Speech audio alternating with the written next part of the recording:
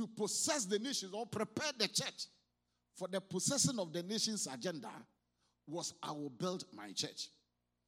Now, what I'm trying to do this morning is to give us a rationale for the 2024 theme. So, I am trying to remind us of how we started and the journey we have traveled on to where we are.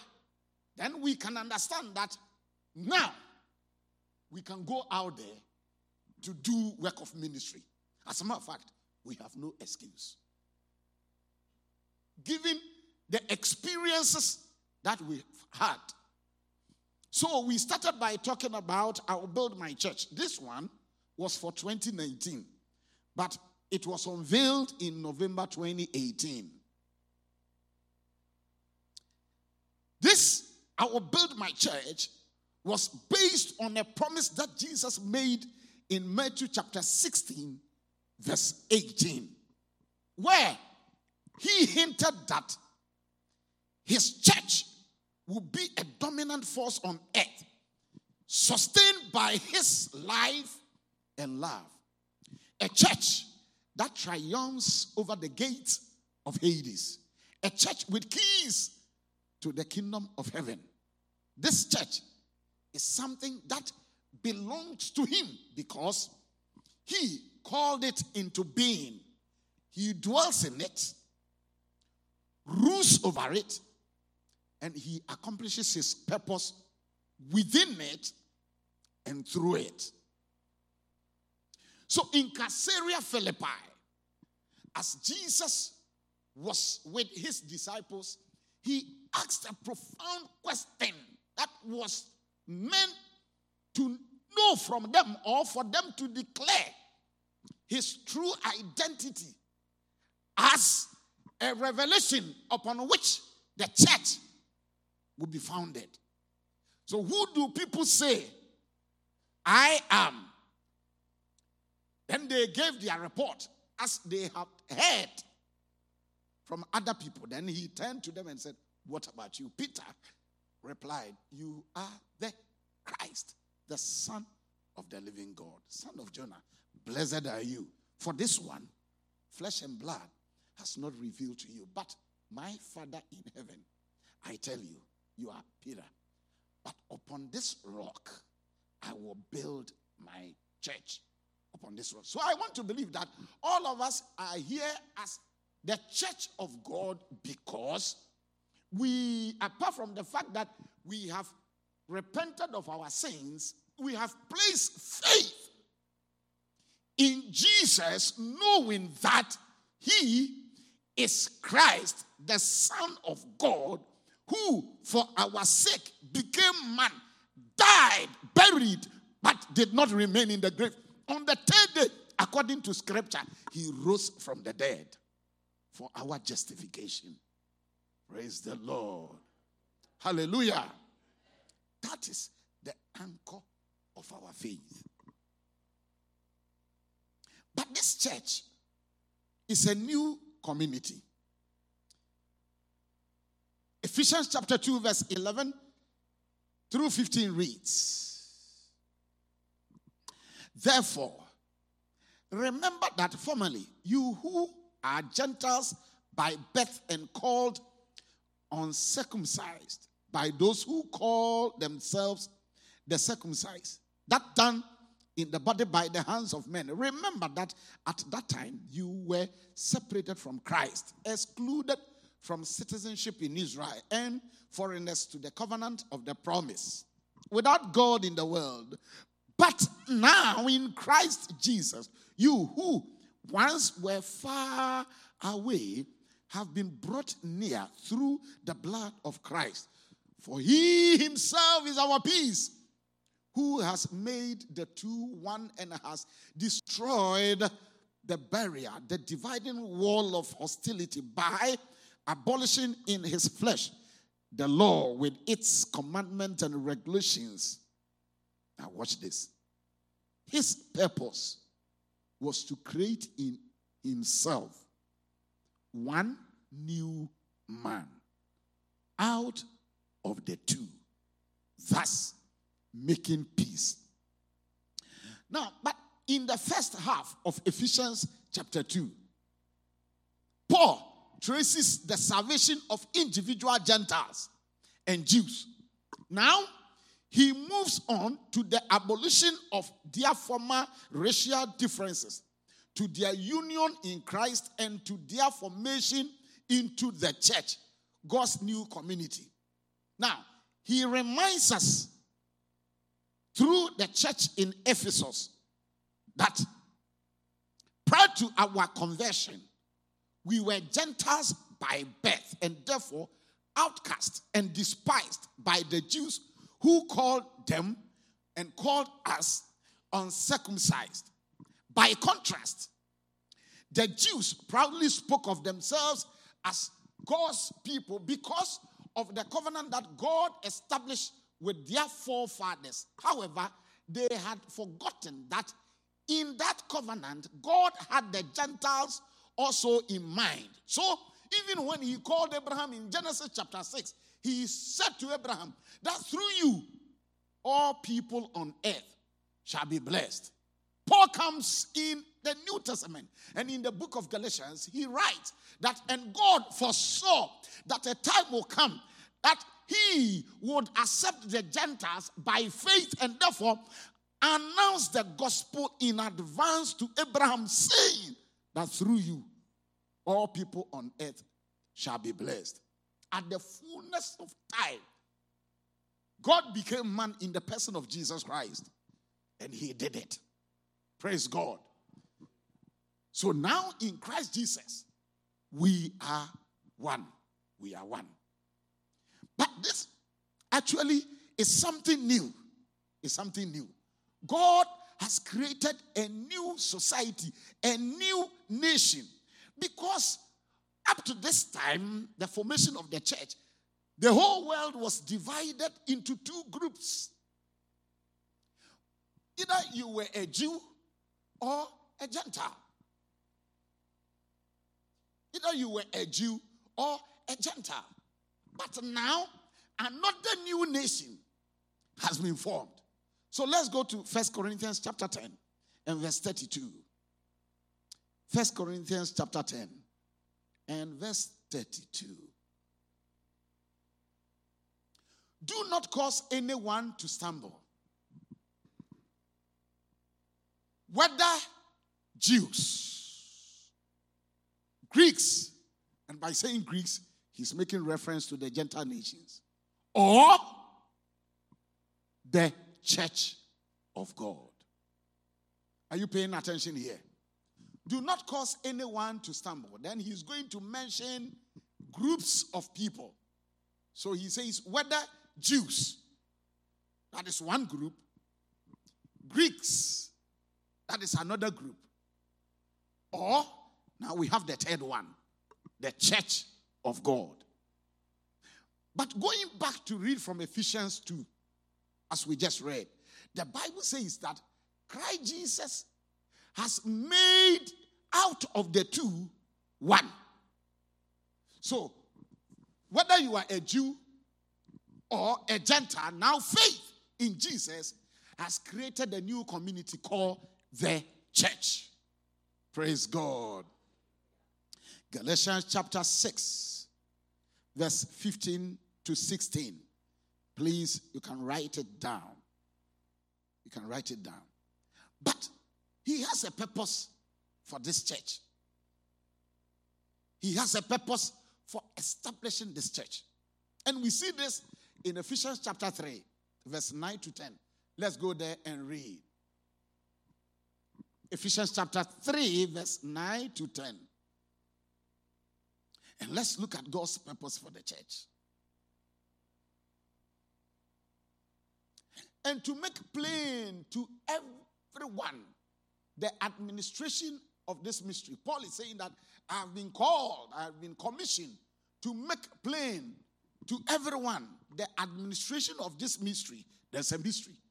And this mystery, he says, it was kept hidden in God, who created all things. But it has now been revealed through Christ. And he says his intent was that now, through the church, not through Israel, not through the Jew, not through Gentiles, but through the church, the manifold wisdom of God should be made known to the rulers and authorities in the heavenly realms. So now you see what God intends to do in the world, in our world today, has to happen through the church. Praise God. It has to happen. But when he says that his manifold wisdom should be made known to the rulers and authorities in the heavenly places, you have to understand that he's only talking about the powers that governs or govern the nations. The powers that govern the nations. You and I would agree that today, if you look at what is going on in our world, the policies, the laws that are being formulated, they are all anti-Christ. Because there is a spirit behind it. So you see people in authorities, people in high places, but there is a spirit. There are rulers, there are powers, there are authorities in the heavenly places whose business is to kick against God's agenda, influencing them to formulate policies and come up with laws that are anti-Christ. But the church must arise. Praise the Lord.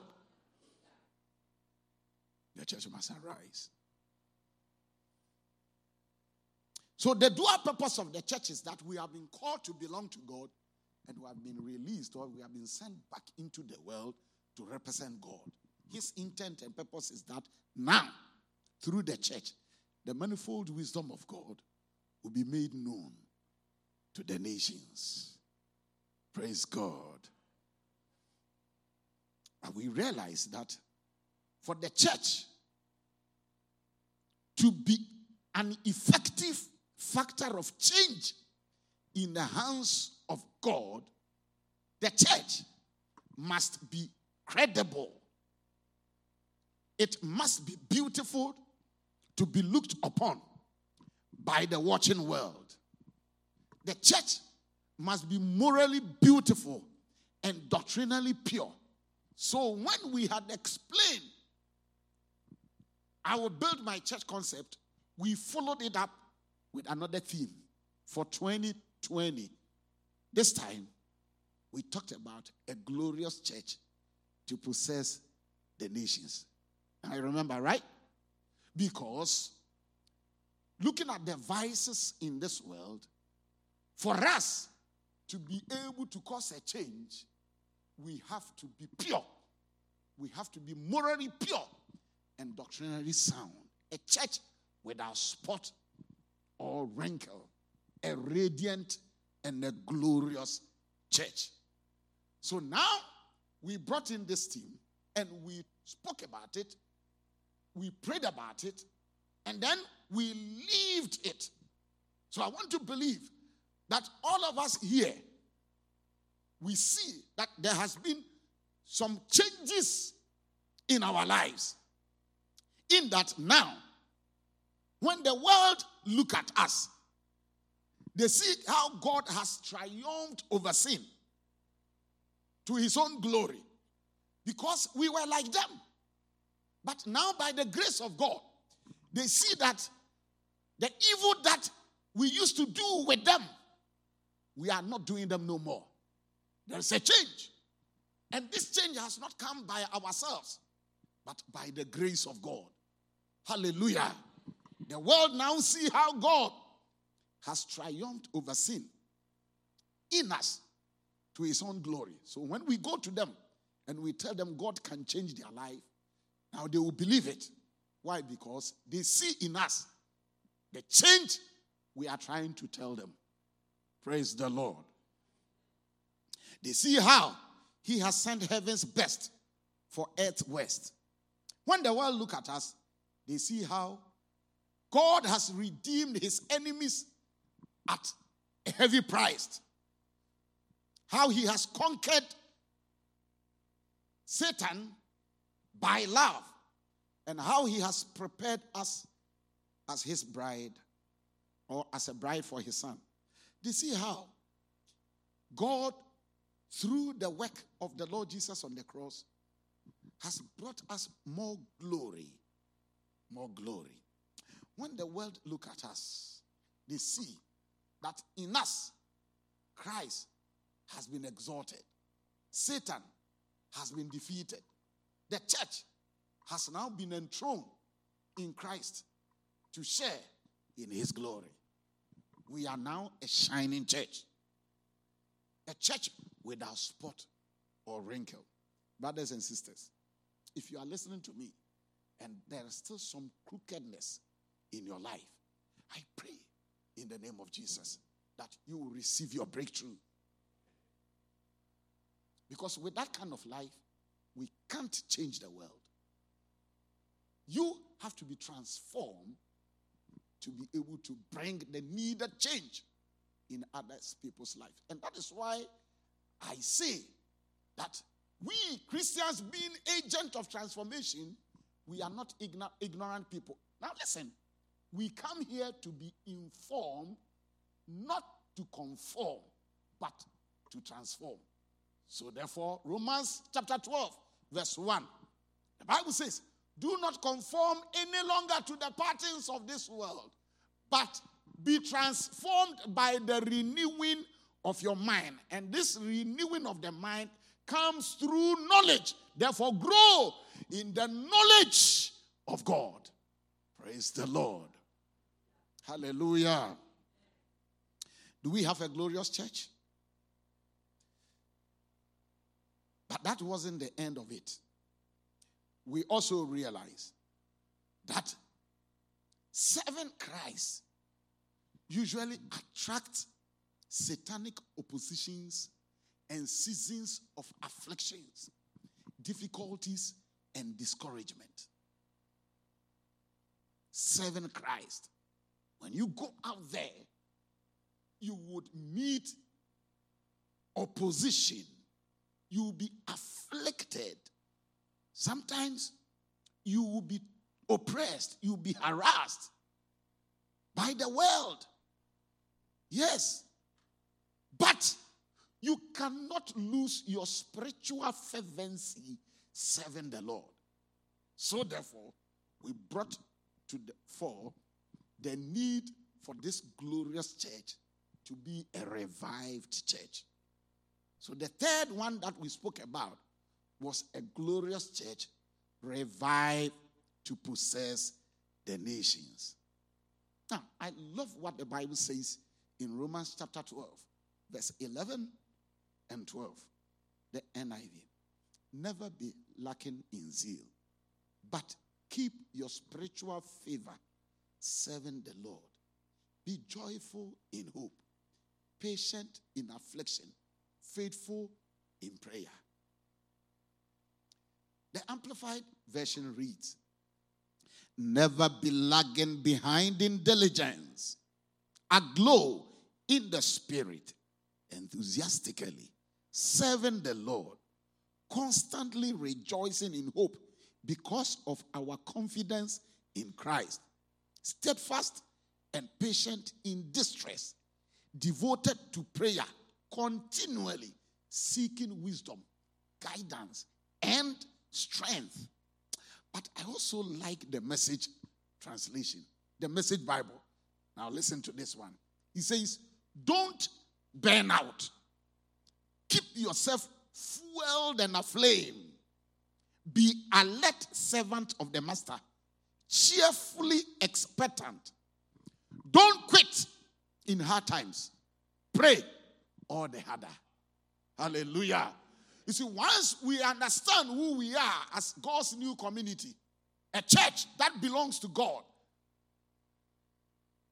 and we have been released into the world to represent him. Once we understand that our lives would have to be glorious, and by partnering with Christ, he takes us through progressive sanctification. So the more I stay at the feet of Christ, the more glorious my life becomes.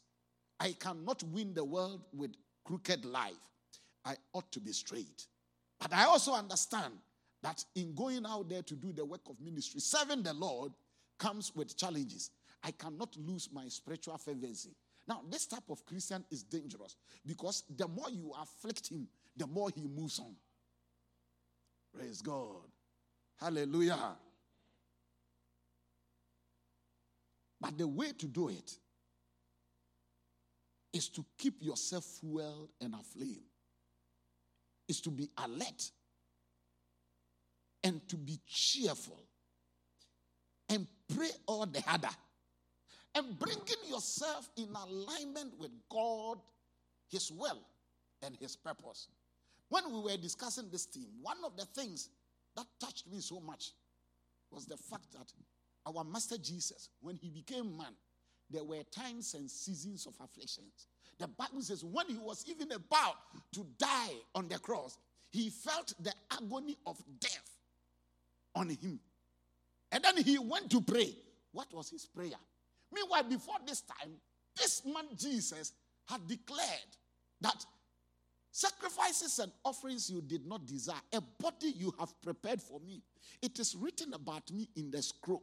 I have come to do your will, as if to suggest that he understood the very purpose for which he was wearing the human body. But when the time came for him to do that work, the Bible says he prayed, oh Lord, if it is possible, let this cup pass over. Why was he praying that prayer? Because he was feeling the pain as human. But thank God that he understood that he could not quit. So he added, not as I will, but your will. We are raising Christians who, in spite of the challenges, though they may feel that pain and left with them, they will say it's over. But still, they understand that there's always the need for them to bring themselves in alignment with God's will and purpose. So down my will, let his will prevail. It is good to express your feelings, but it is better to yield to God's will.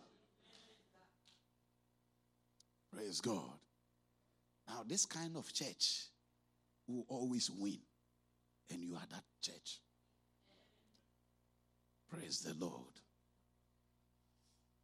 So now, we also introduce another theme. The church as the army of God. Do you remember? The church as the army of God. So we explain to the church that the church is the army of God. We must see ourselves as God's end-time militia to possess the nations. Now, army, we do battle. As an army, we have our unavoidable task. This unavoidable task is also undefeatable mandate. So it is something that we cannot avoid, but we go about it knowing that success is guaranteed. Praise God. As an army of God, one of the things that we were taught was the fact that we have all the divine armory. But it is our responsibility to put them on. Ephesians chapter 6, verse 10, all the way to 17. Stand firm. Put on the full armor of God. And we explain the armory of God to the church.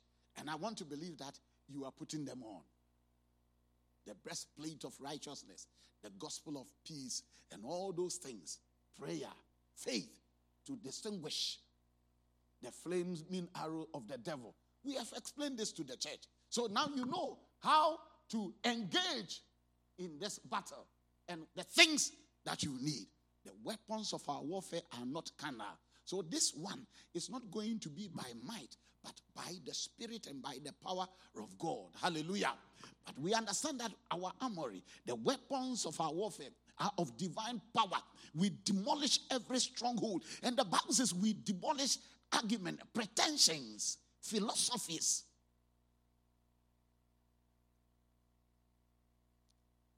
After we have explained that the church is the army of God, we realized there was the need for us to take our position. Because we are not just going out. We have to strategically position ourselves. So this year, 2023, from January, we've been talking about repositioning the local church for maximum impact. Are you getting the point? So you see how we have walked the journey. From I will build my church, a glorious church to possess the nation, a glorious church revived to possess the nation. The church as the army of God, repositioning the local church for maximum impact. Now that we have been repositioned, we need to go out there. Praise the Lord. Hallelujah. Hallelujah. Now in the field of soccer, when the teams get on the pitch, they take their positions, correct? The goalkeeper will go and be in the post. The left fullback will take his position. The right fullback will take his position. And then the mid-center, they are all there. The right flank, the attacking center, the midfielder, they are all there. Then they put the ball at the center. The referee will whistle. Game starts. Now, once they have taken their position, they are ready to be unleashed. Now, the goal is to win. Praise God. Praise the Lord. So now, 2024 and beyond, everybody is going to get himself involved in some sort of ministry. This one outside the sanctuary. Not to begin your own church, but now with all the resources, the strength we have, we want to do ministry outside. And so we are saying that see your secular job as a ministry God has given you. See your family as a ministry God has given you. And that is why we are saying that the church is now unleashed to transform their world. I have a world to transform. You have a world to transform. Have I explained the theme enough? Have I given you the rationale? So now you understand why we are saying a people of God unleashed to transform their world. We believe that we have the strength. We have what it takes. We have everything. I want to end a presentation by saying that the word unleashed, I was trying to find the definition, and this is what I got. It is to let happen or begin something powerful that once begun cannot be controlled. To let happen or begin something so powerful that once begun cannot be controlled. And that's what we are saying. There are no restrictions. We are releasing you, knowing how you have been equipped and all the resources that you have. When you go out there, you are an unstoppable force. Praise God. Things must not go bad around you. As a matter of fact, you are a solution to the world's problem. And so now the Bible says that the church is the salt and light of the world. The salt and light of the world.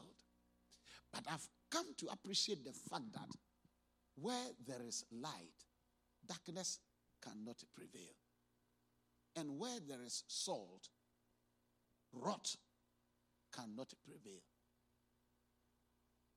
So in your home, at your workplace, all forms of darkness must go. And you must stop the rot. It is empowering the church to be more effective in its mission of spreading the gospel and transforming society. With what? Values principles, and lifestyle of the kingdom. For we are a royal priesthood, a holy nation, God's special possession, a people belonging to God, that we would declare the praises of him who called us out of darkness into his wonderful light. Now you've been called from darkness into the light. So now the light is in you. When you go out there, you go with the light that is in you. Shine. Dispel every form of darkness in your society. May the Lord bless you and keep you. I'm looking forward to a bumper harvest 2024. I am looking forward to a heavy transformation in our homes, at our workplace, in our schools, everywhere, that we will call it our world. May the Lord be with his church. Amen. Shall we be upstanding, church? Let us rise to our feet. And I want you to seriously consider the task ahead of us. And pray. Make this resolution. Oh, with all that God has done in my life for me, I am taking over my world in the name of Jesus. Come 2024, even starting from today, I go out from here as a change agent. I know I belong to God. I know he lives in me. I know that I represent him. I know that my life is glorious. I know that I'm the army of God. I know that I cannot lose my spiritual fervency.